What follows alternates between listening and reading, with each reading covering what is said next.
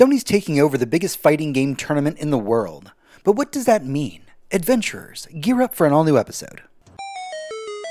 Greetings, adventurer, and welcome to the Surly Nerd.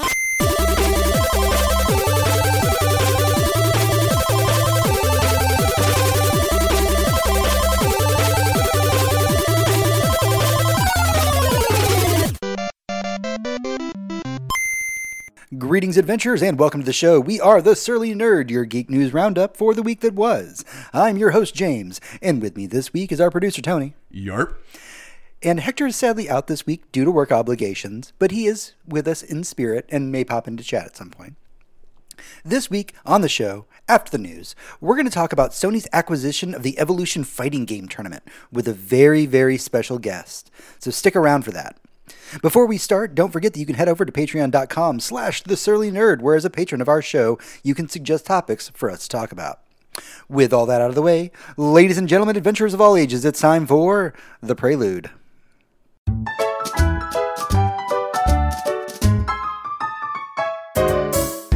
Prelude. All right, this is The Prelude. This is what we've been doing with ourselves this week, what we've been playing, what we've been watching, what's been occupying our free time. Tony, let me know what you've been doing. I wanted to talk about one of the YouTube channels that I really enjoy watching. Okay. It's called Strange Brain Parts. Okay.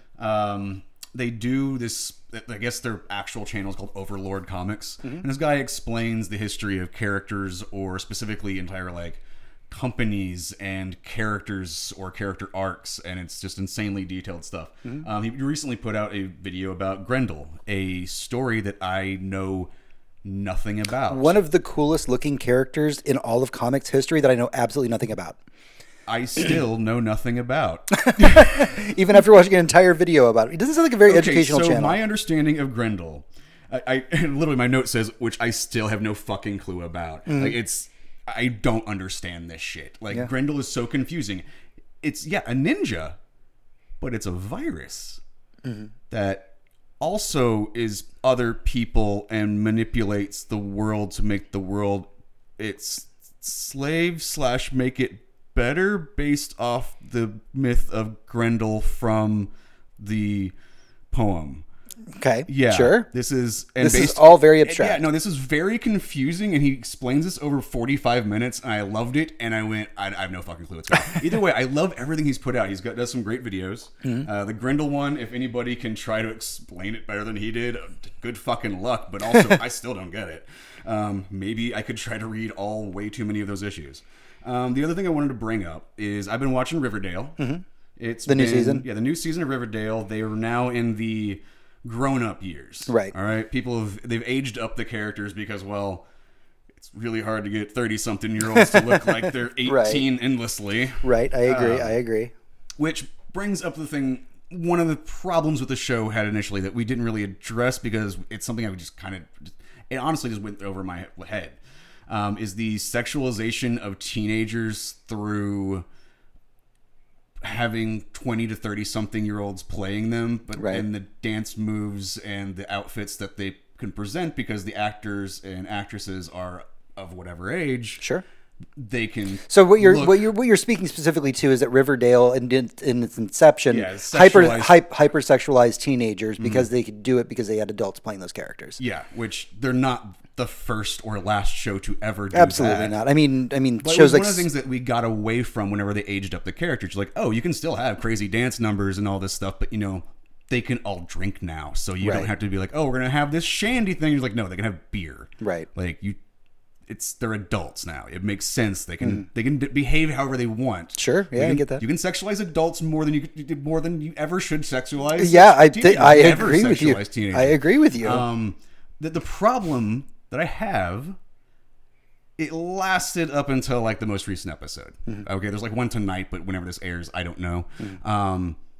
They're back in high school, and there's the cheerleader team again, and so Riverdale just reset itself back. It just reset itself back, and I was like, you got so close for 3 episodes. I felt like you didn't sexualize teenagers. Mm.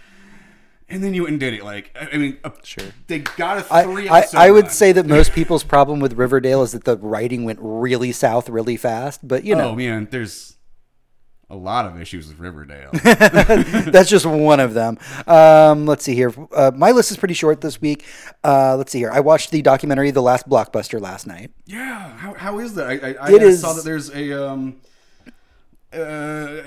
old director on the cover of that. Yeah, there's a ton of famous people that are on it. It's a lot of fun. It is really about. Again, it is about the last blockbuster that currently exists, that as of time of the video's release is still existing. A lot of famous people are on it. And a lot of it's just memories. It's a lot of people talking about the memory of what it was like to go to Blockbuster and what the experience was like. Not so much, it is centered around the last Blockbuster, but it's more about what Blockbuster meant as an entity and the rise and fall of the company. Do they bring up the idea of video stores in general being gone, or just specific? They do talk about video stores in general being gone, what caused that, why Blockbuster became as big as it was. They go into the myth that Netflix is the thing that killed Blockbuster. They're like, it's not. That's There's a lot of factors that killed right. There was a lot of factors that went into this. Most of them were financial. Actually, that's actually what killed Blockbuster. There's a reason why they had to fire. Hollywood Video put some fucking dents in there at the end. Oh yeah, they were absolutely fighting tooth and nail. So that's excellent. That's on Netflix. Highly recommended. I'm going to save this one for next week, but me, you, and Hector all watched Coming to America. Yes. Let's wait till Hector's here to discuss that one. Yeah. And the last thing that I did basically my entire week was, and I very rarely buy new games. Like I usually wait till they go on sale, and maybe it's just this part of my brain that doesn't want to treat myself. But Persona 5 Strikers came out, and that is a game that I wanted to treat myself to. I did buy it. It is the sequel to Persona 5, specifically Persona 5, not Persona 5 Royal. It is. Does that mean there's going to be like a Strikers Royal? Who knows at this point? I don't know how Persona works. But there is... Aside from you yell it. Yes, you yell Persona a lot. And it is a... I'm trying to remember the technical term for it. It's called like a Mushin fighter. It's the actual category for what the Dynasty Warrior games are called. Oh, there is an actual term for it. I think it's Mushin fighter. And it's basically... I haven't heard that in like years. Yeah, and so the Muso fighter, thank you, Ruckland, Muso fighter. And it's that you're playing a character and you're surrounded by hundreds of enemies and you just plow through them. But unlike a Dynasty Warriors game where I get bored very easily because you're just like press square to kill enemy, it is a Persona game. You tag in and out, you have personas, you evolve those personas, you do persona combinations. All of these things happen in real time. The only pauses that you get is like when you're selecting your persona in the middle of the fight or using a certain kind of attack. I actually would hearken Persona 5 Strikers less to a Dynasty Warrior style game and more of a Devil May Cry experience. It doesn't have that Devil May Cry really deep combat mechanics where you have a million combinations, but the first boss of Dynasty must cry. Yeah, like a Persona 5 Strikers, the first boss, normally you would think, oh, this is the first boss. He's really easy. I'm going to take him down, no problem. I've been playing for 5 hours at this point. No, that first boss in Persona 5 Strikers is a DPS check.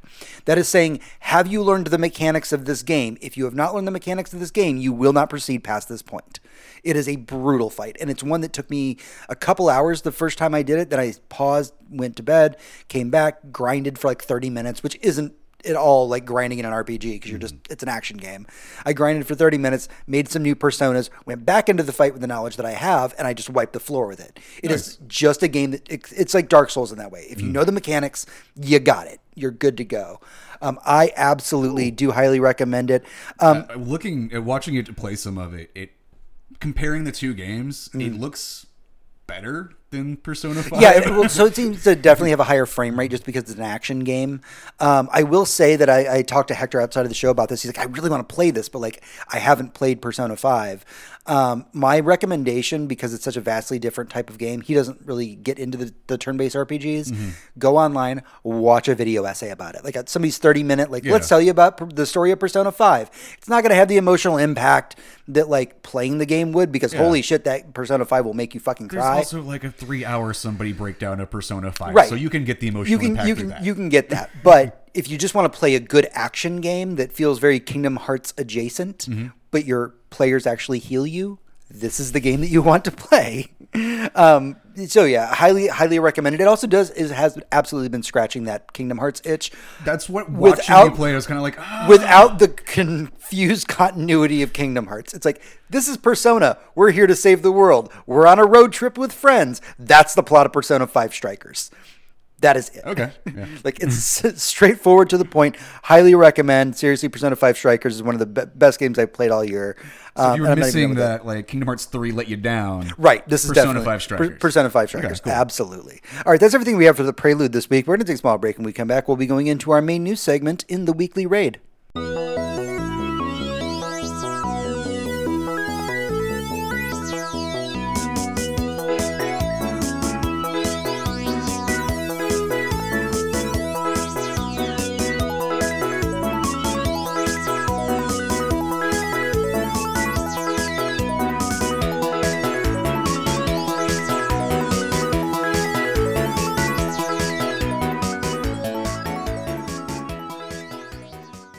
Weekly Raid.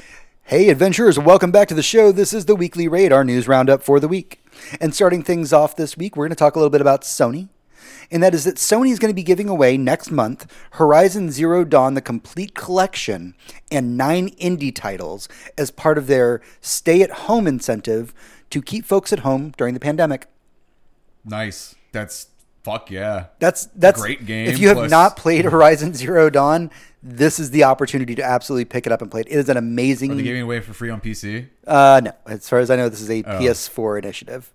Oh. Yeah, so I'm not as happy anymore now. there's a PS4 in the house.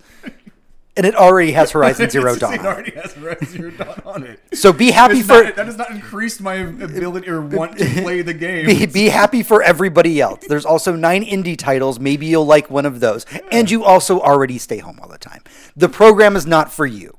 The program is for everybody else. I also really like Xbox Live. That's true, and we'll talk about that later. Yeah. There's lots of things to talk about for Xbox Game Sony Pass. Announced a bunch of stuff. It was all a over the place. Crazy week for Sony. Of course, we are going to be talking about the amazing, in air quotes, pickup of the Evo fighting game tournament a little bit later in the show. But they also announced their new PSVR PS5 controller they're coming out with. Mm-hmm. Because we do know that a new PSVR is in the works. They say it's probably a couple of years from being launched. They want to actually improve the technology, just not shit out hardware. But they showed off the controller today. And it's going to be pretty cool because it's going to have things like adaptive triggers to it, haptic feedback, finger touch detection. They're moving away from this ice cream style of controller that they had in the past. They've got this really sleek, like orb shape that's supposed to feel like more natural to playing games in a VR space. When I first saw the pictures of it, I'm like, that looks weird. And then I talked about it with Hector for a little bit. He's like, no, it makes sense though because like having this plastic extension that goes outwards means like that's a barrier between like you and a wall or something like that. Yeah, it allows you to. Yeah, if you look at the handsets from everybody else, the Valve and everybody, they always have something that comes around the front of your hand, around your knuckles. Whereas with the ice cream cones, you held it out in front of you and it gave you a little bit of a bumper. Yeah.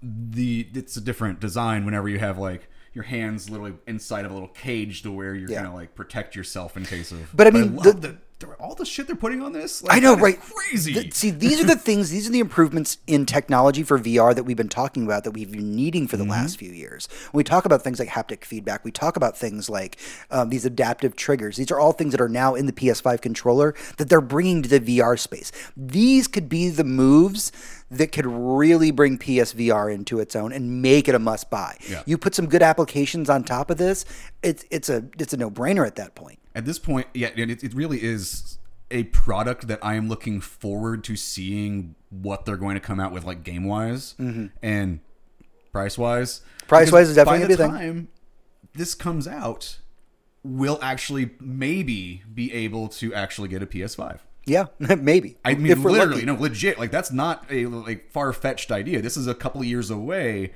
We might not be able to get a PS5 for a couple of years. Oh, yeah. It's a completely rough ride out there to get one. Trust me, I've been looking.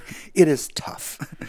Let's see here. Fede Alvarez opened up this week about his upcoming Texas Chainsaw movie. He's saying that this project is going to be a direct sequel to the original film, but it will take place many years afterwards. He says you should think of it as an old man Leatherface film. He also went on to say that when it comes to the movie's FX, everything is classic, what he's calling old school gags, the way that he approached his Evil Dead remake. He doesn't want to go into VFX. Yeah. Like that was a big thing. I mean, if you go obviously, if you're remaking the Texas Chainsaw Massacre or making a sequel to it, you have to go with practical effects. And yeah. I'm looking forward to this, maybe because, with the news of the more Evil Dead bullshit that's being made, I'm really happy that he's getting to work on a property that is similar, but also and honestly, for long-time listeners of the podcast, you know that the Evil Dead remake is one of my favorite horror films of all time. It is a horror film that actually has managed to make me cry. That he constructed a scene in that Evil Dead remake that is so sad that it brought tears to my fucking eyes.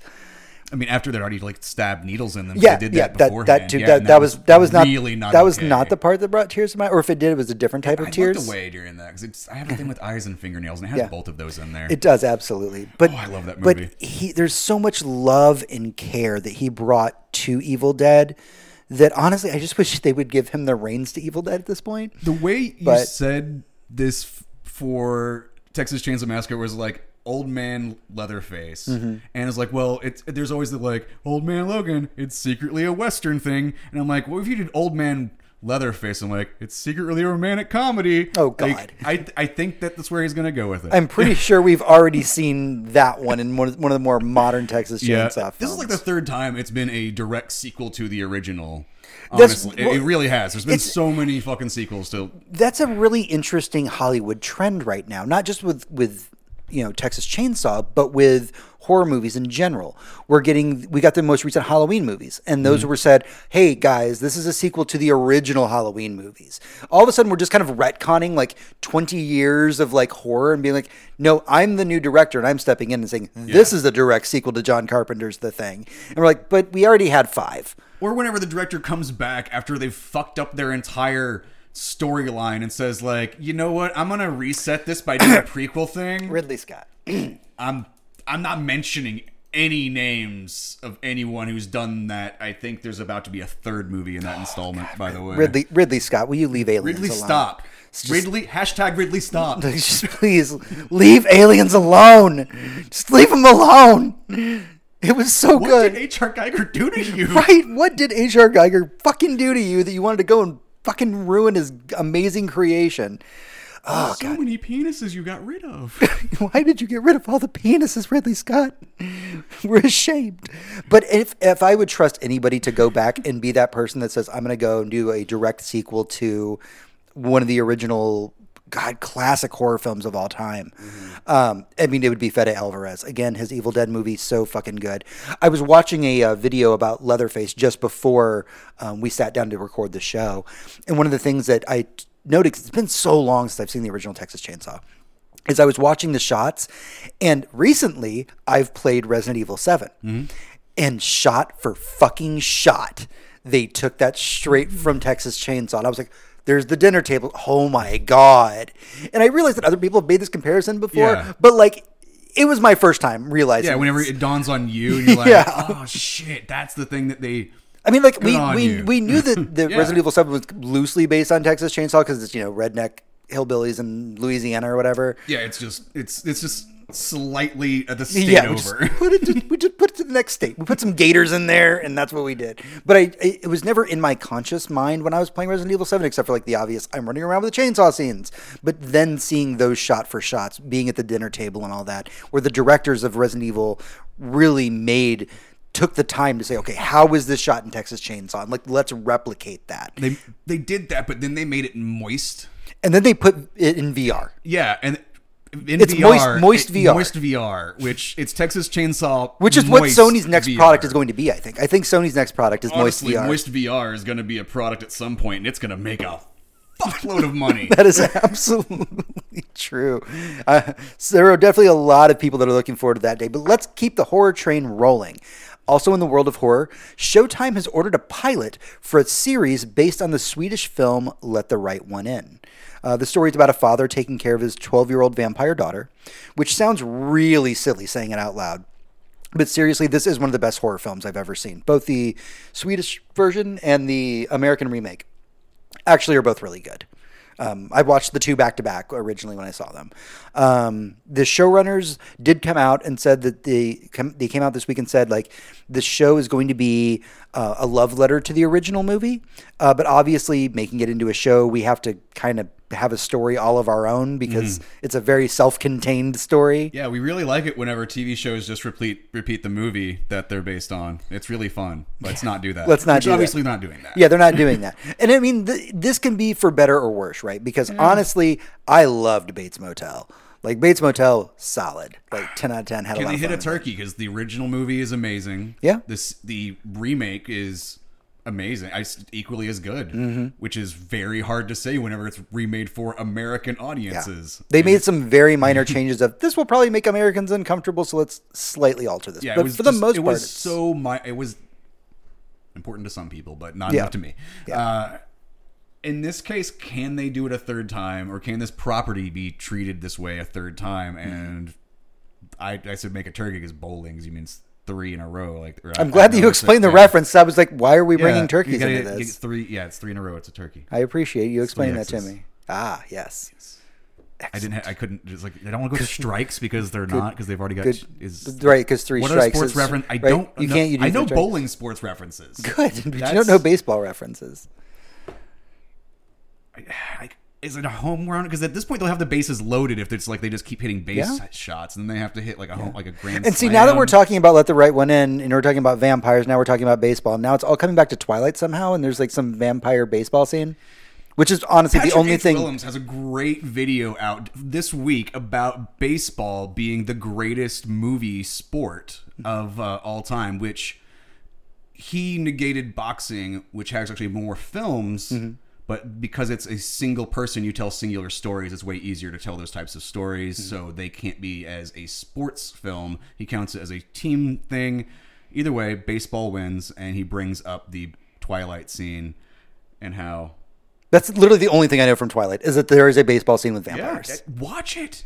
It's weird. I've watched it once, and I think I watched the like MST3K version where they just like or Master Pancake or whatever version of it. Yeah. So, but it's been thoroughly blocked from my head, and I've definitely drank a lot when I watched it. So I can never get past the second movie. I will not be taking your Twilight recommendations at this time. Okay, so we have talked a little bit on this show about the controversial Taiwanese horror game Devotion. Quick summary just to catch everybody up. Devotion is a first-person horror game set in the 1980s in Taiwan. It covers subjects like religion and politics, also economic standing for the particular family in question. Inside the game, there was a reference to China's president, who, if you didn't know, has had Winnie the Pooh memes made about him. And apparently having memes made about you in China is enough to get Winnie the Pooh banned off of the internet in China. Winnie the Pooh is not available. Yeah, anything Winnie the Pooh reference in China is blocked, essentially.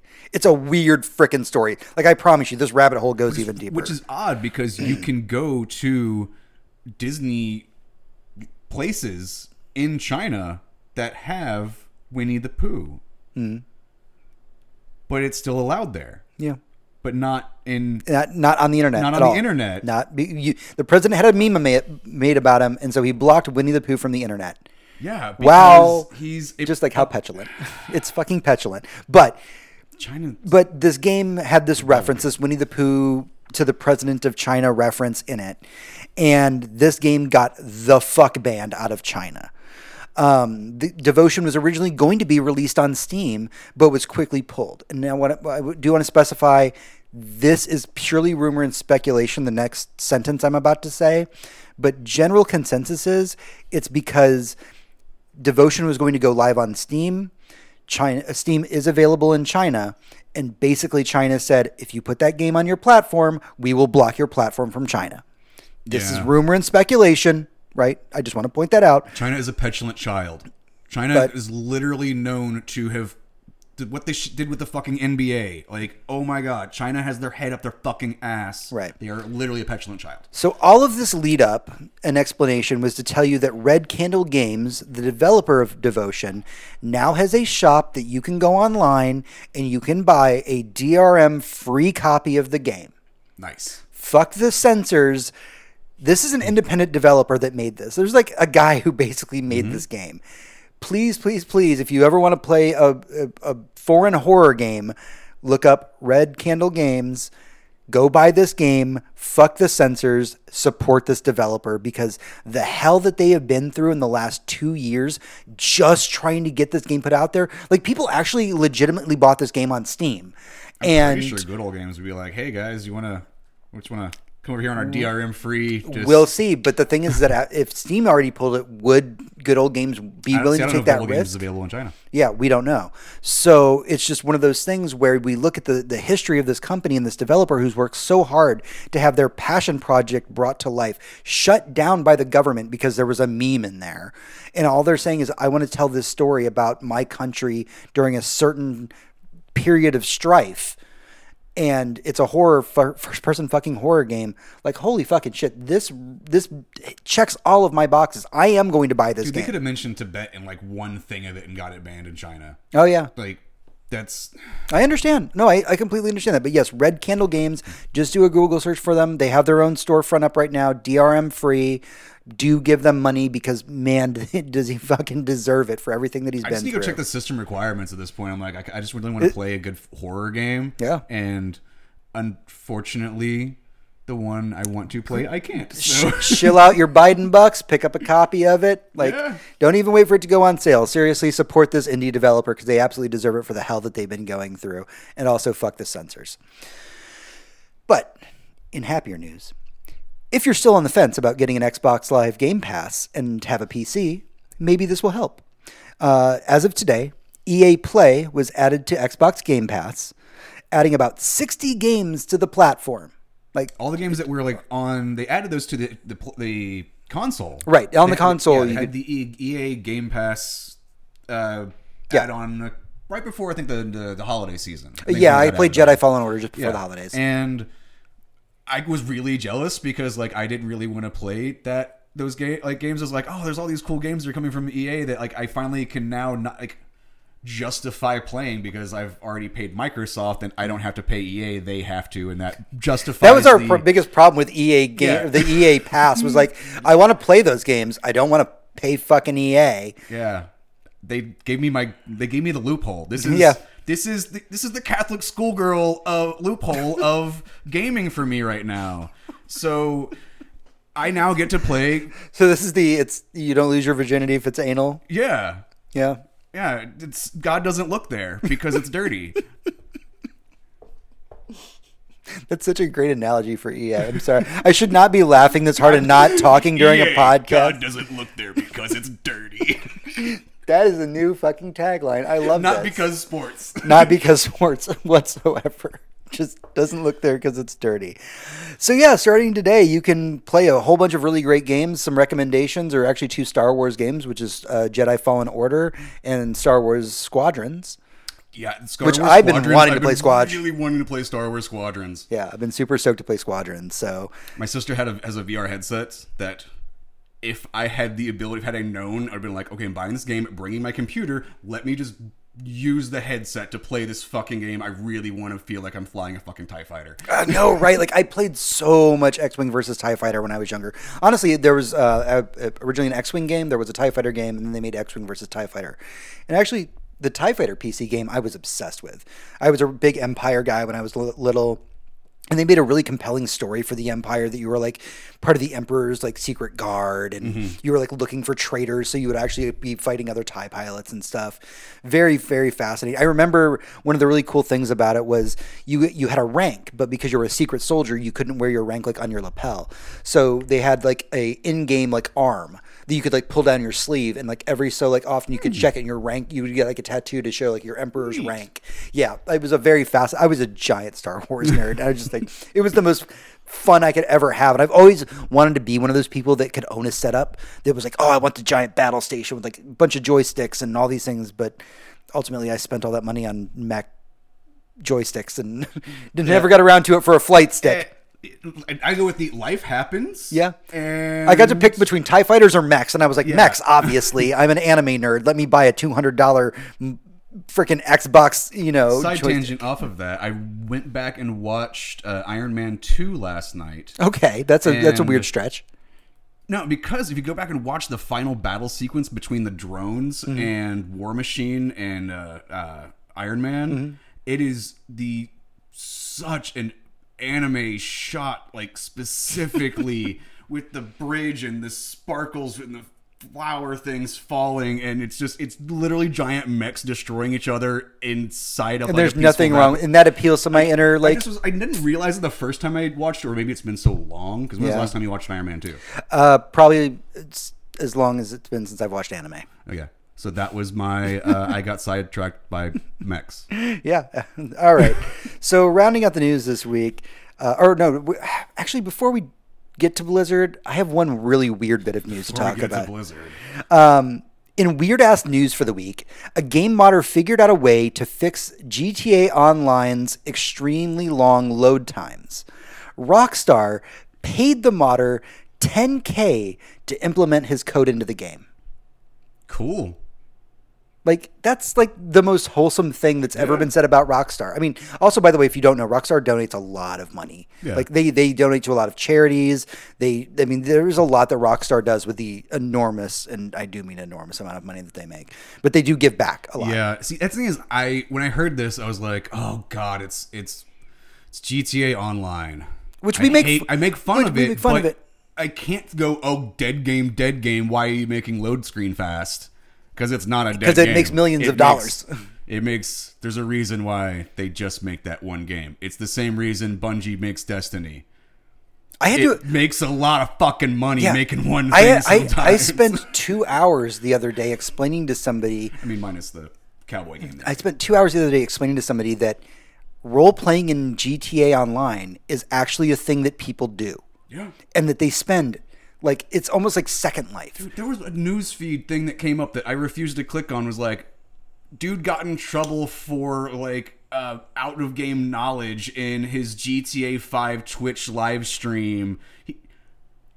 That's the like, oh my god! I didn't realize that GTA Online was this big of a deal. Yeah, no, I was like, why is this in my newsfeed? First off, this is not part of any of my interests. Secondly, I am interested, but I cannot bring myself to click it. I'm intrigued, but I don't want It's this. gonna fuck up my algorithm. Yeah, dude. I just don't want that to happen. Yeah, dude, Google knows about me, and they tested me. They tested me. But good on you, Rockstar. Like, seriously, the fact that you just like you threw money at the problem, like that's great. Like, oh, this modder figured out how to do that's it. a good going rate for how much time and effort it took. I hope it was too. I don't know. Brooklyn in chat says that he should have bartered for more, but like I don't know. I think he was was giving it to him. He's like, They probably just I reached out fixed to your him. game for you. Yeah. And they went, good. Which isn't unheard of. I mean, a lot of bug finders in other games find things and then report them back to the developers. I'm just going to bring us around to Bungie for 1 second on it. Yeah, sure. Because there was a game-breaking bug that a well-known person on the internet who shows game-breaking bugs and goes like, here's how to do a thing. The game-breaking bug, unfortunately, was if you do one very simple action with two people, it crashes the game. Like, not ends, freezes, literally crashes the fucking game for no reason. And it was so easy to pull off, it would just make playing the game impossible. Right. So they refused to tell anybody, but they let Bungie know, hey, by the way, here's this bug. And then they made a video, like, released it minutes after a patch note came through, when everybody's like, what the fuck is this patch note causing thing, game-breaking bug that everybody was confused on? Went on YouTube and went, you've been hiding that shit for like 3 months and no one else has figured it out. Right. And it took them that long to fix it. I think that's awesome whenever you get the community to get involved like this. And especially, like I said, I can't call GTA 5 a dead game. It's not. It has a huge, active community of people who want to do things like make it not suck the load times. But also spend 8 hours working in their virtual Burger King because... Okay, that's their hobby within a hobby. Yeah, it's deep, man. It goes in weird places. I just like the coding guy's story 'cause it's cute. All right, let's get into the... Oh, God. Rounding out the news this week, let's talk about Blizzard, a phrase that I am starting to feel way less comfortable saying every week. It's like they're slowly killing us with time, making us just like colder and like a blizzard. I see where you're going with this. Just long winters. Blizzard has reportedly laid off dozens of people within the whole company. It was stated that the employees that were laid off will receive 90 days of severance pay, will have health care benefits for a year, along with a $200 Battle.net gift card. Just let that one sink in for a second. I need to get some skins. Yeah, you just got laid off from your company, and they just, here's $200 for our online store. At that point, he would be like, here's literally access to everything in every one of our games. Sorry. Yeah, you'd think that. No. A majority of the people that were laid off were in the, quote, live events department. These were people who helped to put on things like BlizzCon. And there was part of my rational brain that goes, we are in the middle of a pandemic. We don't know when we'll be able to do another BlizzCon. If you need to trim the fat somewhere, it makes complete sense. And that's not even counting the people that don't directly work for Blizzard, that Blizzard hires another company, and they do aspects of that, or the artists that make the things, or the printing companies. I mean, the pandemic hit everybody, or is still hitting everyone. Oh yeah, I said that word, so we got demonetized on. Right. We're not good. But the thing about it is that when we say like, oh, well, it kind of makes sense, right? If you need to trim the fat during the pandemic, obviously live events, that's definitely a department you would want to trim the fat from. But on the back end of being all these people being laid off, Activision Blizzard CEO Bobby Kotick is going to earn about a $200 million bonus package this year. Now, if you have been a long-time listener to the show, you'll remember that about exactly this time last year, we discussed something very similar to this. Yep. In fact, we talked about last year how investors in the company were angry at the fact that he got such a big payout when so many people were being laid off. And a year later, here we are. With the pandemic. And we're doing it's literally copy-paste of what they did last year. They laid people off, and he got his bonus. Mega guillotine. It's easy to line up. You get Think about this, though. It's the investors, the people that are making money off of Activision Blizzard are saying, like, please stop paying your CEO so much and pay your fucking employees to have that money. This guy's getting too much. The only way they can get that passed, though, is getting the investors that have way more shares also mad. And the only way they're going to get mad is if their revenue gets fucked with. And the only way to get their revenues fucked with is if people do something. Like not buy their stuff. Do stuff. something, maybe don't buy their fucking games. And I hate to do this. I hate to say this. Just don't buy Overwatch 2. Like, there should just be we as a community of people who want things to change should just the problem is that there's a lot of so I see where we're coming from with this, but there's also a big aspect to this, which is there is a big microtransaction underpinning here, where their microtransactions are part of the issue, right? I mean, when we heard about things like the Diablo mobile game, the first question everybody asked was, what are the microtransactions going to look like? Because you always fuck up Diablo somehow, and it's a mobile game now, so obviously the obvious answer is there, right? But it's things like Call of Duty having season passes, right? But if Call of Duty has a season pass, those are things that people invest in. They want those season passes. It isn't necessarily people buying Overwatch loot boxes. It's the other parts of it. I'm not sitting here on my high horse and saying Overwatch is better than everybody else. But it is very apparent that the way that Jeff Kaplan handles the Overwatch team is different than the way that everybody else within Blizzard is handled. The way you receive loot boxes in Overwatch, it feels beneficial to the player. But whenever you look at the amount of items that are now in the game, and if you are doing a specific event that are also now event plus world drops, unless hopefully I think sometimes they separate them, your chance of getting anything remotely what you want without spending money is now nearly impossible unless you with the exception constantly play that game. Well, yeah, but there is the in-game currency that you do earn by playing the game that you can use to buy the items that you specifically want. In that case, which is one thing that I like, but it feels like I don't get it often enough.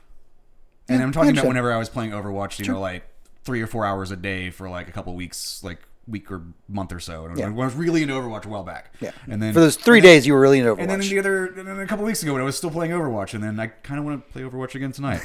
I don't know. Destiny's fun. I want to do more pew pew.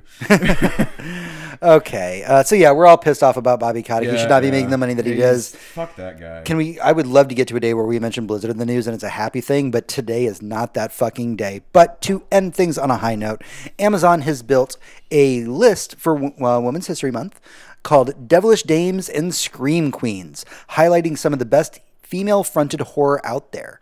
They actually put on a little compilation video about it. I'd recommend checking it out. It's called Devilish Dames and Scream Queens. There's some really great stuff on there.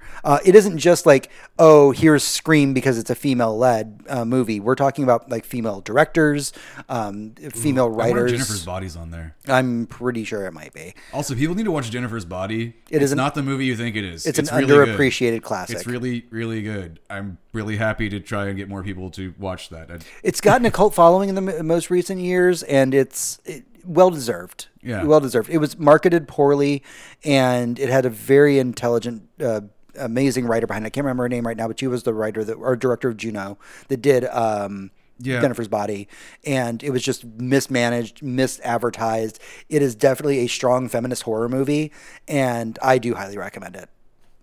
Hector's not here. I can't remember things so good. All right. That is everything that we have for the news this week. We are going to take a small break, and when we come back, we'll be going into our main segment in the Boss Room.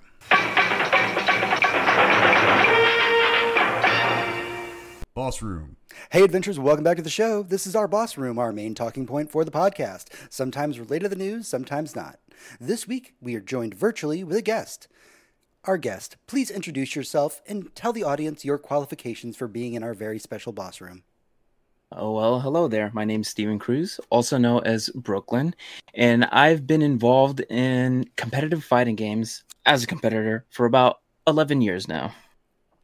So the reason that we have a special guest this week is that Sony announced just hours before we recorded this episode that they've acquired the largest fighting game tournament, EVO, and that the Digital EVO event will be held August 6th through 8th and August 13th through 15th.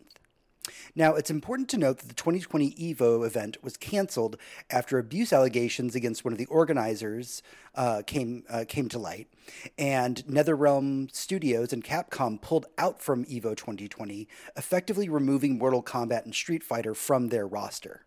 Sony came out this week during the announcement of acquiring EVO and said that they really want to break down barriers for gamers so that they can compete at all levels of the sport. And they also went on to reaffirm a commitment to creating a very safe and inclusive environment for players. So before we get into the announcement itself, I want to dive into the history of fighting game tournaments. And I figured there's no better person to ask than our special guest, Brooklyn. Thank you. Well, so, fighting games as a genre has always been involved in my life. And although I said 11 years of official competition, don't get it twisted when I say I'm still proud of my first place prize of a $50 Funko Land card back in 1999 for Street Fighter 3 Third Strike arcade cabinets. Wow. Like, that's how far back this has influenced my life. Mm-hmm. And if what's so interesting about fighting game tournaments is that they were, for the most part, bred by the community. It's not like a developer came to an event, came to town, brandished their game and say, hey, take a look at this. Any entrants want to compete? It didn't start off like that. For fighting games, it was more like, okay, I beat my brother. I'm the best in the house. Okay, I beat my friends. I'm the best in the block. Hey, why don't we go to that laundromat and go to that arcade cabinet and see who else I can square up with? I completely relate to that because that's how I got my start in fighting games. Because when you and I first met, the first thing that we talked about was fighting games. I believe I just want to interject, and I believe the first thing we did together at a mutual friend's wedding was watch a stream later that night of Ultra Street Fighter 4. So we absolutely did do that. We got to imagine, you have to picture it. There's an entire wedding going on around us. We're all partying late into the night, and Brooklyn and I are laying on the floor on our phones just watching Street Fighter like Evo replays. And for me, but the story that you speak there is really what speaks to me, because I was that person who, beat the friends in the household, and then it was, being the best on the block, and then going through that. And I remember we had those dreams. This is before you competed. We had those dreams laying there on that floor saying, like, someday we're going to make it to Evo. And you did, and you've won. Like, it's absolutely crazy. So yeah, it's a very homegrown experience. And that fighting game tournaments like Evo didn't just come into reality because somebody just said, hey, let's make Evo. If I remember correctly, all the tournaments were local. Like here in Austin, you'd have like arcade UFO tournaments or something like that. Oh, yeah. And so I guess I should start with the start of Evo was actually called Battle by the Bay in California. And I want to say it was 2002 when it started off. And that was just brought about by really passionate players. Mm-hmm. Like if I want to make an analog for fighting game tournaments, it is a series of family reunions where, in essence, a different relative is hosting the whole family in a different state. Mm-hmm. So that arcade UFO just happens to be your family reunion. And then we're all, and the thing is, the experience is not brought about by the big developer or the biggest, hottest game. The experience is brought about by the personality of the attendees, the family, the competitors, and they're bringing their food, aka their playing styles, and everyone's tasting each other's food, and that's kind of what it feels like. And it's so strange to think that in a world where online play is so prevalent, we still are just chomping at the bit for the day that we can go to a live in-person Evo. We're like, we need the pandemic to be over, because fighting game tournaments, they're great online, but there's something to be said about the energy level of going to an event like Evo. I've only competed in local tournaments. So there was a Japanese arcade in Houston I used to go to called Planet Anime, and that's where I did like Blaze Blue tournaments and Street Fighter tournaments. And that was always great, but it was always that dream in the back of my head, like someday I'm going to make it to Evo. And something that I've always personally thought about the fighting game community is that even though I've never made it to Evo, I've always surrounded myself with other members of the fighting game community. And I think that word community is the most important thing, because in an age where there's so many toxic games out there that one can play, I've heard nothing but people praise going to events like Evo. They're like, when it's like the Olive Garden, right? It's when you're there, you're family. Yeah. You know what? There's so many things with respect to fighting games that are almost like a family reunion cookout or attending a restaurant, a big party. And it's what really sets us apart is that, with other games now, say like a RTS or a shooter game, where a lot of their online infrastructure is well enough to work to have online tournaments. And sometimes you'll have those, 5-on-5 live appearance StarCraft tournaments, and obviously the big League of Legends tournaments end up being that way. But I think for fighting games, like if you really think about it, the very first tournament was probably a full arcade cabinet lined up with like 50 people behind the two players that are playing the arcade cabinet that actually had to put a quarter in. We're not even talking about consoles yet, but it's the cabinets that actually you needed to bring people together for that. And so in this acquisition, I guess we're going to talk about it a little bit later, but there are some good and definitely some troubling aspects that I have that we'll be discussing a little bit later in the show. Okay, so Sony's partnered up with RTS for the purchase of Evo. What do we actually know about this this company RTS that they're teaming up with for the acquisition? So I think with everyone's glaring eyes at the headline today, and I just want to say that I believe I broke this news to you in that I told you, without naming any names or titles, that the person that broke this story to me was an employee of a game development company owned by Microsoft. Mm-hmm. So if you really think about it, that shockwave hit there came to me. It's like, whoa. Yeah, they heard about this before you did. And it was like, okay, interesting. And a lot of people's eyes are going to go to Sony Interactive Entertainment. Mm-hmm. But what a lot of people are not looking into is the other entity that's involved. That's RTS, which I don't believe I know the acronym for, but it seems to be a venture off of an organization called Endeavor Esports. And their former senior vice president, Stuart Saul, is now the CEO of RTS. So some of the things that they like to do, they say they have expertise in esports event management, brand and developer consulting, game talent management. And those are all titles and types of engagement I've heard before. Mm-hmm. But there's one that really stands out. And I saw this on Endeavor Esports, and I'm thinking they're going to bring this to RTS. One of their claims to expertise is something called league development. Okay. And to me, that says a lot more about Sony and RTS's intentions, because you don't get a league developer for a 3-day event once a year. Right. You're talking about you're branding. You're making a brand at that point, right? There's a lot of implications that could be made. I guess if I want to start implication number one, that very similarly to how Evo sort of branched out to Evo Japan, mm-hmm. I want to say 2 and 3 years ago, having 2 events a year, we might see Evo Europe. We might see a branch of Evo US West, Evo US East, mm-hmm. Evo NA of sorts. It may not exactly be branded like that, but if you're talking about league development and collecting a point standing and things like that, I think there's a lot more to this just one biggest fighting game tournament. What you're describing right now has 2 thoughts in my head.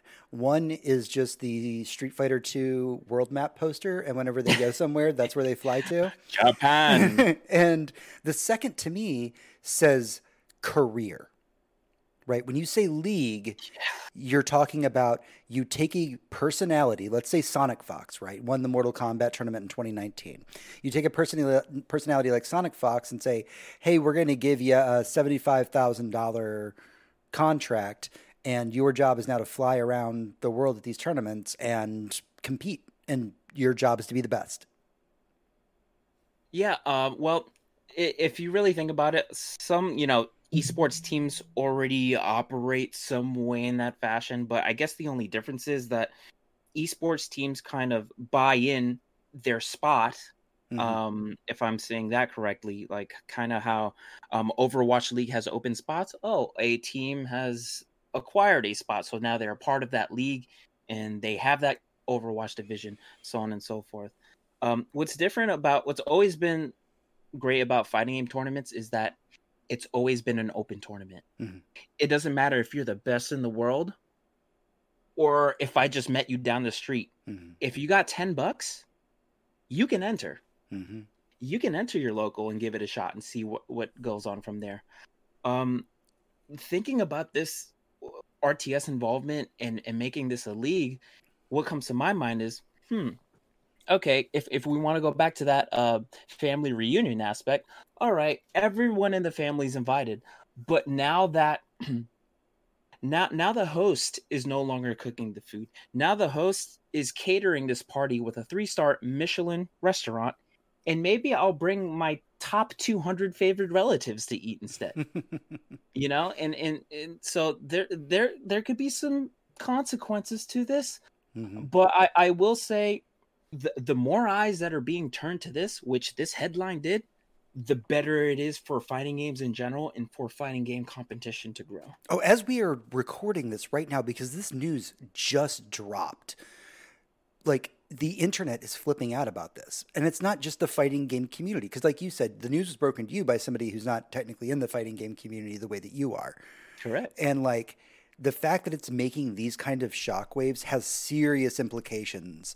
And we should kind of dive into that a little bit. Like because this is a really bold move for Sony Entertainment to buy the world's largest fighting game tournament.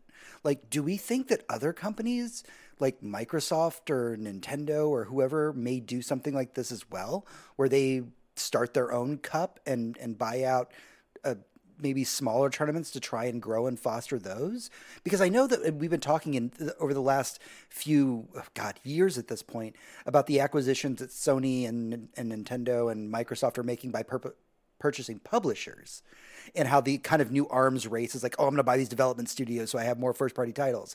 But by Sony buying the world's largest fighting game tournament, they're drawing a line in the sand. Like, Microsoft's going to have to either choose to fight or flee at this point.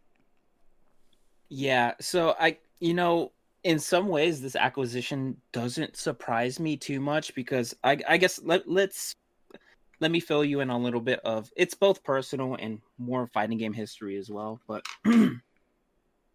for the most part, in my years attending tournaments, I will say that the preferred console, not in all instances, because I believe the fight between PS3 and Xbox 360, it was mostly Xbox 360 thriving because of they had a little bit better online infrastructure at that time for online gaming. Well, it was better. PS3. It was better infrastructure, and it was easier to program for. I mean, I got my copy of Street Fighter 4 on the Xbox 360. Yeah, me as well. That was my first purchase. Mm-hmm.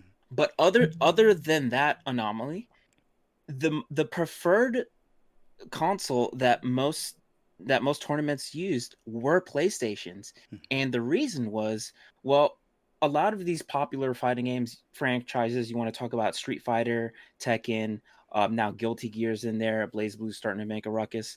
A lot of them were Japanese developed. Mm-hmm.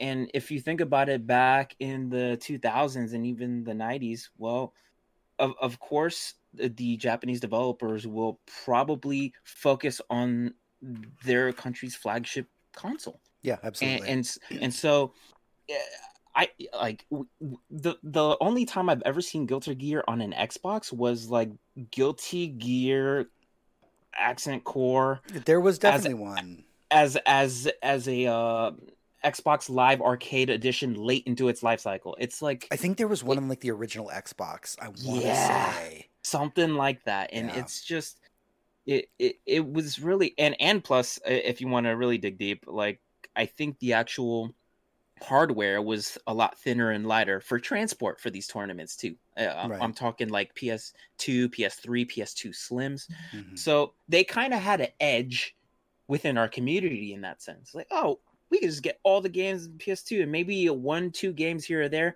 will require a section of Xboxes here or there. But to me, that was stage one, right? That was infiltration into the fighting game community. Mm-hmm. And then things got a little bit more worldwide. So the next step would be, okay, Street Fighter V is starting to get rumbles, and we're starting to hear development going on. When Street Fighter V was revealed, one of the biggest marketing things was that it is PlayStation exclusive. And it's like, oh, that was actually a turn, where we're coming from a place where we're playing Ultra Street Fighter 4 on Xbox 360s, and we're now thinking about the next generation of the Xbox One and the PS4. Sony Entertainment, they decided, okay, let's put our second hand into this. Let's fight a little more. Let's take this. And they became the console exclusive, along with PC, but there are more players on PlayStation 4 initially than on PC. Mm-hmm. And that was step 2. And to me, this is just like a big step 3. That what happened today was just again, not to be punny here, but you do feel like this is a natural evolution of how fighting games were being handled, because there is the elephant in the room that's like, what's going to happen to PC fighting games? Yeah, so from what I understand earlier, in which we talked about, Markman, who's one of the brand developers and organizers for EVO, had mentioned that they're still including, PC crossplay for titles that can be played and such, and I think initially that will happen because we don't want to create division now. We've got so many fighting game players growing and getting into this that we now don't want to create exclusivity now. Mm-hmm. But as time moves forward, it could stray that way. What does that mean for Microsoft? Like, for instance, there is a tournament called Combo Breaker. Mm-hmm. Now, if we know, Combo Breaker is actually a reference to the voice line Combo Breaker from the old school fighting game Killer Instinct, which got a remake in 2013 exclusively for Xbox One, Microsoft. Mm-hmm. And it is now under the possession of Microsoft.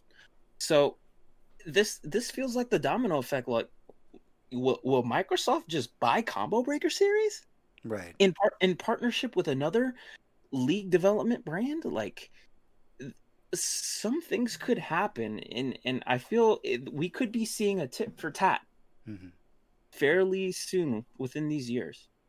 Yeah, and I mean, that kind of raises a lot of questions because, I mean, like, there's a lot of first-party fighting games that do compete at EVO. I mean, we're talking about things like Super Smash Bros., Killer Instinct. I mean, do you think this is the nail in the coffin for them, or do you think Sony's willing to play ball and be friendly about it? And if they're willing to play ball, do you think other companies are willing to step into that space? Is Nintendo willing to go, yeah, we'll totally have Smash Brothers at a Sony-branded event?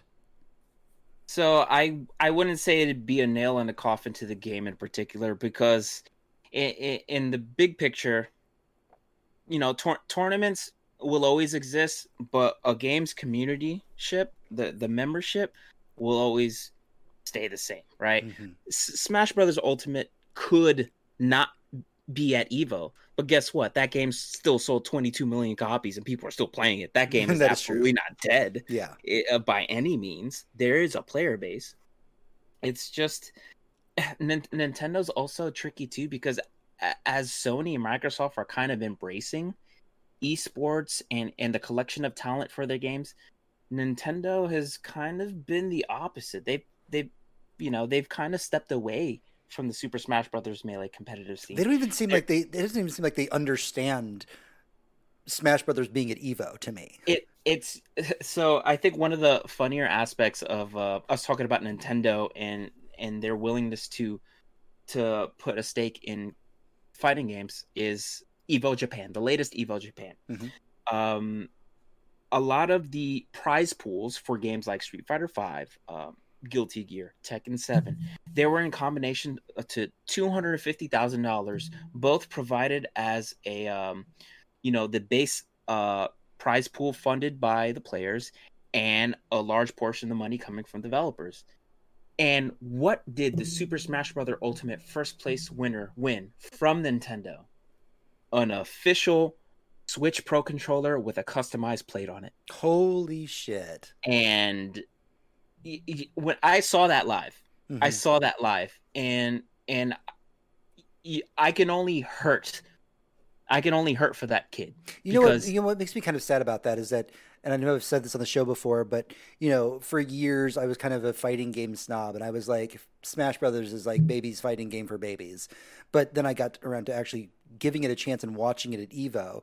And, I really did wake up and I ate some crow on that. I was like, holy crap, this is actually a very technical game that has very technical players that really do pour their heart and soul into the game that they're playing for. The problem is that when Nintendo just gives out a controller as your first place prize, you then reinforce the stereotype that this is baby's first fighting game. Yeah, I mean, that all goes back into the history of Smash and Sakurai intending that game to be a party game. What's funny is that as development is going on for Smash Brothers Ultimate DLC characters, in a lot of the showcase, he does videos showcasing new characters and their moves. With each incoming character, the lingo of fighting games keeps appearing in these videos. So what was first was don't even talk about fighting games. The last video, he discussed frame data of an attack of a new character, which is pretty high level when it comes to learning about a fighting game, that's a high level thing to discuss. And Sakurai, the developer of Super Smash Brothers, actually grew up playing King of Fighters video games in arcades, and he loves fighting games. But what that tells me is that what Nintendo's involvement is in the esports aspect may not be coming down from him. It's probably coming from higher up, and So you think he actually wants to get technical? That he wants to make a technical fighting game, and Nintendo's kind of reeling him in, being like, this is supposed to be accessible for everybody. Frame data is not an accessible term. Yeah, but you know what? He said those terms. He made light of it, and even in the video itself, he said, "Oh, I shouldn't be mentioning those things. A little too technical for this vid." So he kind of like gassed you up. It's a joke, but really, you heard me. Mm-hmm. I said this is -2 on block. Now everyone watching that video is like, what's that mean? Mm-hmm. And then that's how growth happens. Yeah, and excellent. It's just interesting how that it turned out. But for some reason, I think Nintendo will double back away. I actually think this news, they'll be like, at least someone is doing it. Now no one has to ask us to do it. But again, that's my personal opinion. Right. Because I would think that it would be in Sony's best interest to open the doors for everybody. And of course, we've long rallied on the podcast saying, like, make cross-play just available across platforms and across, PC to whatever. We want gamers to experience games together. And maybe it's just me having this Gene Roddenberry vision of the future for fighting games, where I just imagine Sony going, no, we're not banning anybody from our tournament. If Smash wants to show up, please show up, and let's all play in the same playground. Yeah, like I say, I think for this year, there's going to be nothing but inclusivity. And again, I haven't seen what the games list could be for EVO Online 2021. But not only could it be dependent on, what developer it is, but you also got to think about, because this one's online, they're choosing games that have better online architecture than most. Right. That's going to be very important for this year, right? Yeah, that if you want to talk about online infrastructure of netcode, of delay-based netcode versus rollback, that's another show entirely. Mm-hmm. But I could put $1 to say that that's probably part of the decision of what games are going to be appearing this year. Mm-hmm. Yeah, I completely agree with that. We know that games like Guilty Gear are obviously going to be there. I think that they did say Mortal Kombat's going to have a presence, that Street Fighter might have a presence. We haven't gotten the official list, but we've gotten the big names will be there. Now it's figuring out what the rest are at this point. Yeah, and it's even surprising to me that Mortal Kombat 11, which is an American developed fighting game, is a part of it, but it did sell well. I think it was one of the highest selling games of the year it came out. I want to say 2019, possibly tying with the Call of Duty Black Ops 4 that year, or whichever one it was released, but it was very popular. And a lot of that was based on the branding. Everyone knows, get over here. Yeah, but I've noticed it has a big international presence, because secretly in the back end I'm working on a tournament thing, but I had to do a lot of study of Mortal Kombat recently. And I was sitting there watching a bunch of Twitch, and I noticed, like, during normal American business hours, I wasn't seeing a lot of Mortal Kombat. But later in the night, I would go over to, like, a Brazilian channel, and there would be, like, all these Brazilian followers, like, watching this one person play, like, Mortal Kombat. So it definitely still has a presence. It just doesn't have the same presence that we think of when we think of, like, a Street Fighter or definitely Guilty Gear when that was in its beta. Yeah. Well, it's funny that you mentioned that, because what you'll come to realize is that when you're watching that, those commentators, that's part of the community. That's not NetherRealm commentating. Mm-hmm. Those are former players. They're probably still players. They just happen to be heads of the community of that particular part of the country, and are willing to put in their efforts for the expansion of this game, which, like you said, looks like it's happening, because I think I actually saw a stream of Mortal Kombat 11 championships EU West, EU East. So they're branching, and it's getting great. And I think that touches up on something that I do want to talk about in terms of community relationship. The way tournaments are, and I'm going to go back to the analogy of the family reunion, right? So if you think about the family member that hosts this beautiful event. Well, that family member used to be a kid too. Right, the elder is hosting the event. Used to be a kid and took part in family reunions that were hosted by their elders back in the day, and so that kind of cycle happens. And so you have your elder, the tournament organizer, and then you got the rest of the family, the players, the spectators. I tell you what, what's happening now is that these events, they're not just for the people playing. These are conventions now. There is an artist alley. There are food vendors. There are developer booths. That didn't exist in EVO 2002. That didn't exist in EVO 2010 up until Mad Catz started to do a partnership with Street Fighter for peripherals and fight sticks. So that just came about. But what's interesting is that with all those Mad Catz inclusions and these little, restaurants and pop-ups and artist alley, that it was always community first. The players are oftentimes the one who open up the booths. Every time you sign up for a tournament, you're actually given a volunteer form to see if you can run brackets for a time where you're not playing. And that's kind of like, it's kind of, when you come for the intent to consume, but you're going to give. And that's kind of the culture it has. And it's something that's, to me, it's irreplaceable. And so when a major entity is buying an entire series, a lot of legacy players could be looking at this and say, well, how does this feel familial to me? Right. I could see that. I mean, because I've got friends. I had a friend who exclusively for years made his living basically at EVO. He would show up. He was there to fix and mod fight sticks. Yes. I know exactly what you're talking about. I believe I sent you a picture in 2016 when I met with your buddy. Yeah. And I've known him for years, and he made his living basically at EVO. What does it mean for him, who is like the everyman who didn't have to pay much for a booth, right? Originally, because EVO just didn't pay. It wasn't expensive to get a booth at EVO, but he could go there, buy it on the cheap, set up shop, and make a year's worth of revenue in that one weekend. But now we have, let's just call it our corporate overlord, Sony, now owns this fighting game community. What part of that feels like family when the corporate flag is hanging over you like that? Yeah, I think that's going to be dependent on the remaining people that were associated with EVO. If you want to talk about the Cannon brothers and Markman, especially, because he was definitely that face interaction and branding between bigwig companies and the fans. And so I think that needs to continue. And so, one of the positives is that this is going to breed more jobs for a lot of people that are interested in this type of things. I will say, just like a sneaking suspicion, I think a lot of esports organizations that never had any affiliation with fighting games will start a fighting game division.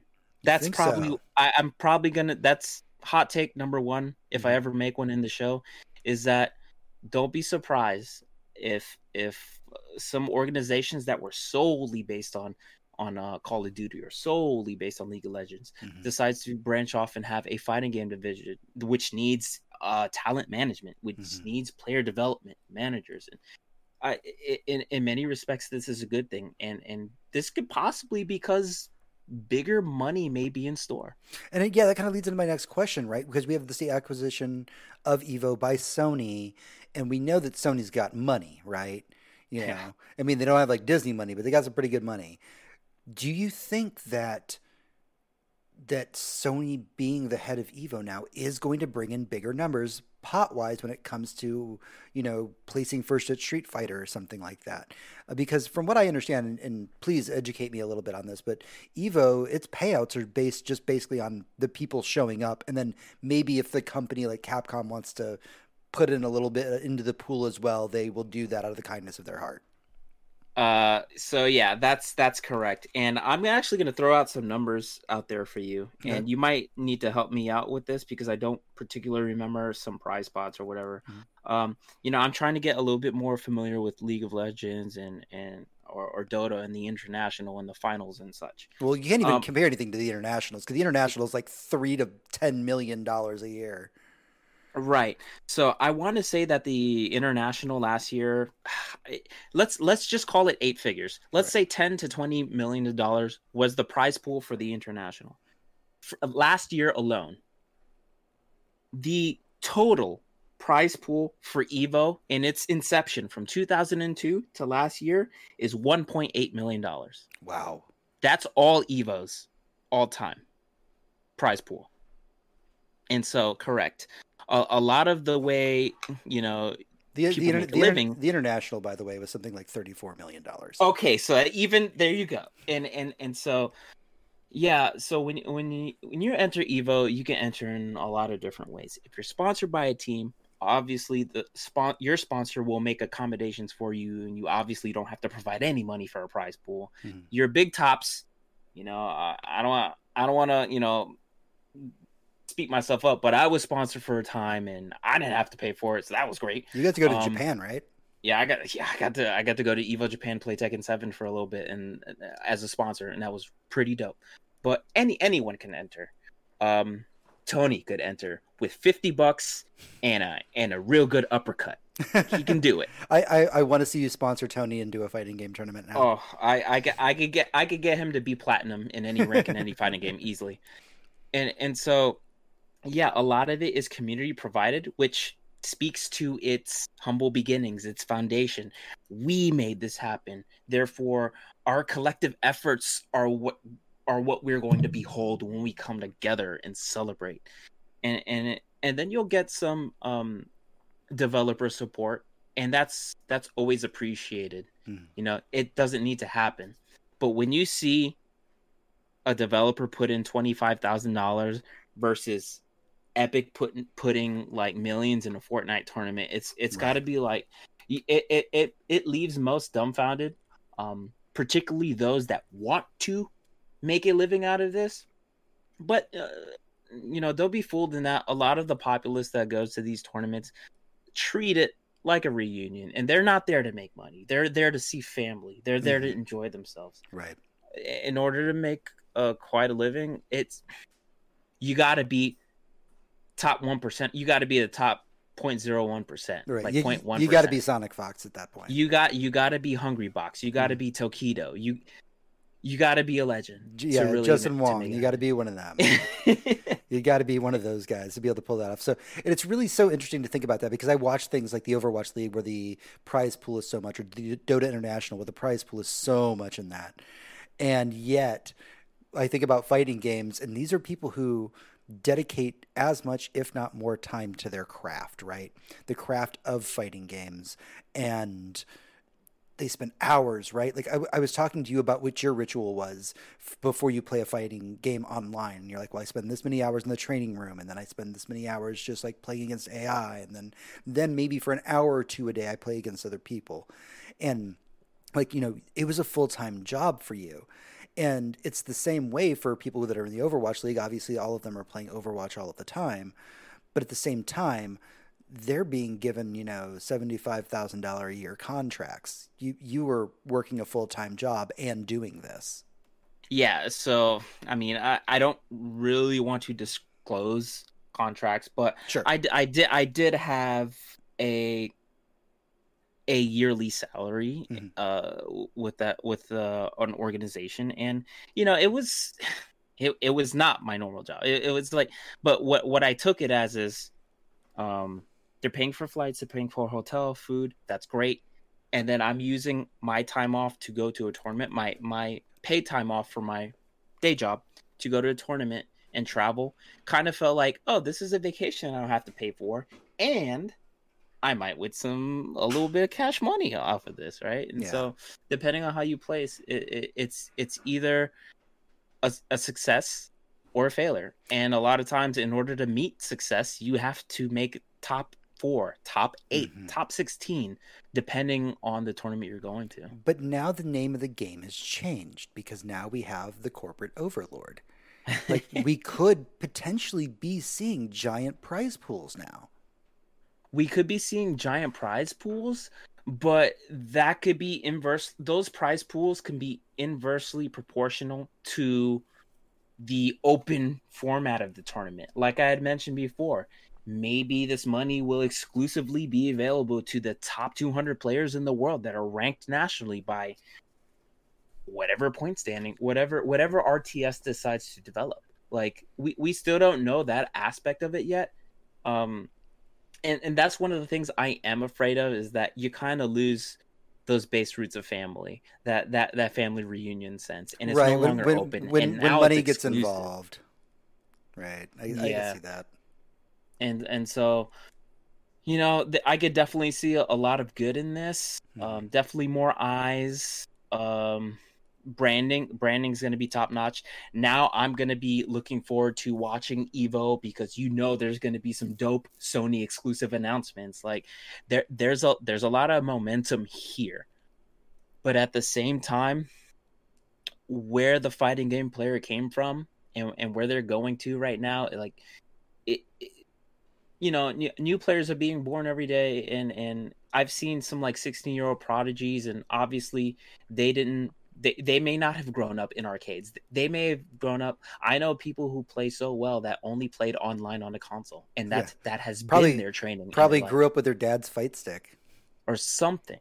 But and then they come to their own, and then finally see that, oh, when I'm with people, when I'm here, they then get that family sense, and they sort of know where we come from.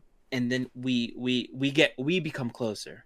Yeah. So the new crowd and the legacy crowd kind of really nice like that. What does that mean for future events with potentially having big prize pools, or having restricted attendance? It's definitely something to think about. Believe me, this is great news, but you know, I'm thinking pensively ahead, because again, there's a lot of entities, toes that may be stepped on as this progresses. And one example I do want to give you, and I think no one has thought about until I actually just thought about it like 5 seconds ago. Have you ever heard of Smash.gg? Isn't that just where the local community gets together to organize tournaments? It is a self-service esports platform where you can create events and it is one of the most prevalent bracket management tools that the fighting game community uses. Like, I believe we talked a few weeks ago about organization, and I talked to you about how brackets work, what a double elimination looks like in top 4 versus what a single elimination looks like. Those tools are made available on Smash.gg when you make an event. So all of that work is kind of done for you, and you're just clicking these options. And it's just available for free, right? It is free, and it is the go-to for fighting game organizers. So guess what?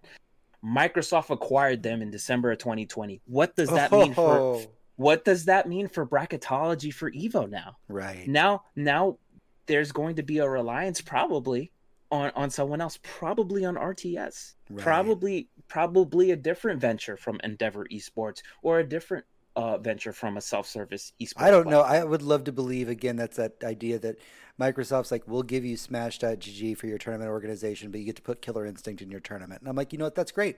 Come to an agreement. Shake hands. One would hope. Yeah. One would hope, and I would definitely love that, because that in itself, that's what family is. Sometimes you don't like them, right, but you will go to their graduation when they get their diploma. You know, right. It's like it is that reaching across the aisle that we're so hopeful for. Yeah. You know, to kind of, as we start to wind down a little bit, I know that we've been talking a lot about what kind of big money can come to esports, but you kind of touched on something there that, like, having large prize pools does kind of create, not for everybody, but for certain people, kind of a cult of personality. These larger than life people. Bless his heart, Sonic Fox does not have a big head, and he absolutely should, because holy fucking shit, he's good. He's amazing. Yeah. But like it could create that kind of cult of personality. But because Evo is something that from the beginning had very humble roots, I think that's something that will keep it in check. Because even if Evo goes on to be this egotistical arms race, I think that we'll still have our homegrown tournaments, like our, arcade UFOs. Y'all up there have the Battle for the North, I believe, is the name of it. So New York City has Defend the North. That has been our New York City major tournament here. Right. So I think that in the unfortunate event that Evo's ego gets too big for its britches, we will still have these local tournaments that will still bring that sense of family, that Corona vibe, as Vin Diesel would bring to it, that we'll always have that for those of us in the fighting game community that go to fighting game tournaments, not necessarily to win, but to be around the people that we care about.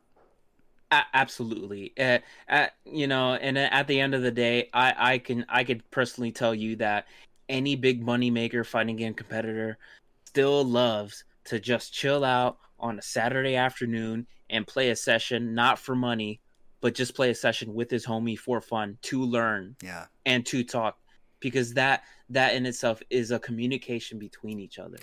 And that's not going to stop. I would definitely say that you and I both played the Guilty Gear Strive beta, and out of the multitude of hours that I poured into the beta, playing it by myself, playing it online, the most fun that I had was sitting in a Discord room with you and talking strategy while we just played the game together. Like, it was just that was so much fun. And that was just the tip of the iceberg, because the way I play things, I could have a whole hour discussion why Ramlethal's light punch is probably the most important button in the entire game, right? And it's just like it just breeds this you want to be a teacher, but then I'm always going to be a student, because I'm always learning. And no matter how old you are, how legacy you feel, how good you think you are, someone's going to blow you up. Somebody's going to beat you up in that game, and it's going to make you be like, oh man, what's the next step here? Oh yeah. Let me converse with some friends. Let's brainstorm. Let's learn together. Let's solve this puzzle. Let's move to the next level. In fighting games, you have an equal chance of being beaten by a 16-year-old and like by Justin Wong. Like and that's always been what open tournaments have been about. Sometimes the killers are killers because they're consistent. Yeah. But then you're gonna have that one 11-year-old in Evo 2013 or Marvel vs. Capcom 3. That beat two killers. You could probably look that up on YouTube. I fail to remember his name, but he just took out two sponsored players, and it's this kid that was taken there by his dad because his dad saw the passion that this kid had, and he beat two sponsored players at the age of 11. You'll see the whole crowd cheering on this kid, and I think moments like that will, unfortunately, may be subdued depending on how this league organization or whatever this acquisition means in the future. Yeah. But like you had mentioned before, on a local level, we can still have that. And that makes me happy. And I guess the one final thing I will be looking for after as time goes on after this acquisition, I would like to see the personnel that may be hired onto RTS. I'm looking for community figures that have been a part of us, hopefully have opportunities to be a part of this league development, because they know it the best. And it is my hope that if Sony and RTS really want to keep this in a very communal fashion, that they give that opportunity to develop a league with people that grew it from arcade cabinets in 1990s. You want the people that are part of the community to help grow the community. I'm not saying you need to hire me, RTS, but I'm just saying I know a thing or two from the past, and in all seriousness, I would love to see some names that I knew in my years of competition be a part of this growth and steer the ship, right? Not steer the ship, but correct the ship for the captain in case they go astray. Yeah, I completely agree. We have to start winding down. We are coming to time here. Brooklyn, you know that I love you. And I just have one hard-hitting question for you before we wrap up our boss room. And that is, it is a well-known fact that you have retired from going to EVO. Oh, God. Does this announcement, breaking news with Sony's acquisition of EVO, mean that you're coming out of retirement? So you may have seen my joke on Facebook where I said, "Oh, I'm coming out of retirement." But if I have to be honest about something, the amount of time and effort I would need to stay competitive with the younger player right now is not something that I would like to allot at my age right now. I'm 32. There are other things happening in my life that I kind of want to discover and see what else I'm good at. I'm always gonna be watching. I'm always gonna be making scrub accounts, and I'm always going to be beating that ass in Guilty Gear Strive. But at the end of the day, I think the way I look at it, this makes me so happy for the future. I'm kind of in that boat where, yeah, my first prize in 1999 was a $50 Funko Land gift card. And you know why that's so appreciable to me?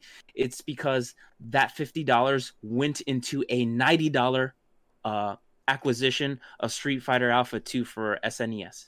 And the rest is history. And the rest is absolutely history. Well, you did promise me the year that I decide that I actually do want to go to EVO that you will come out with me, and I'm holding you to that.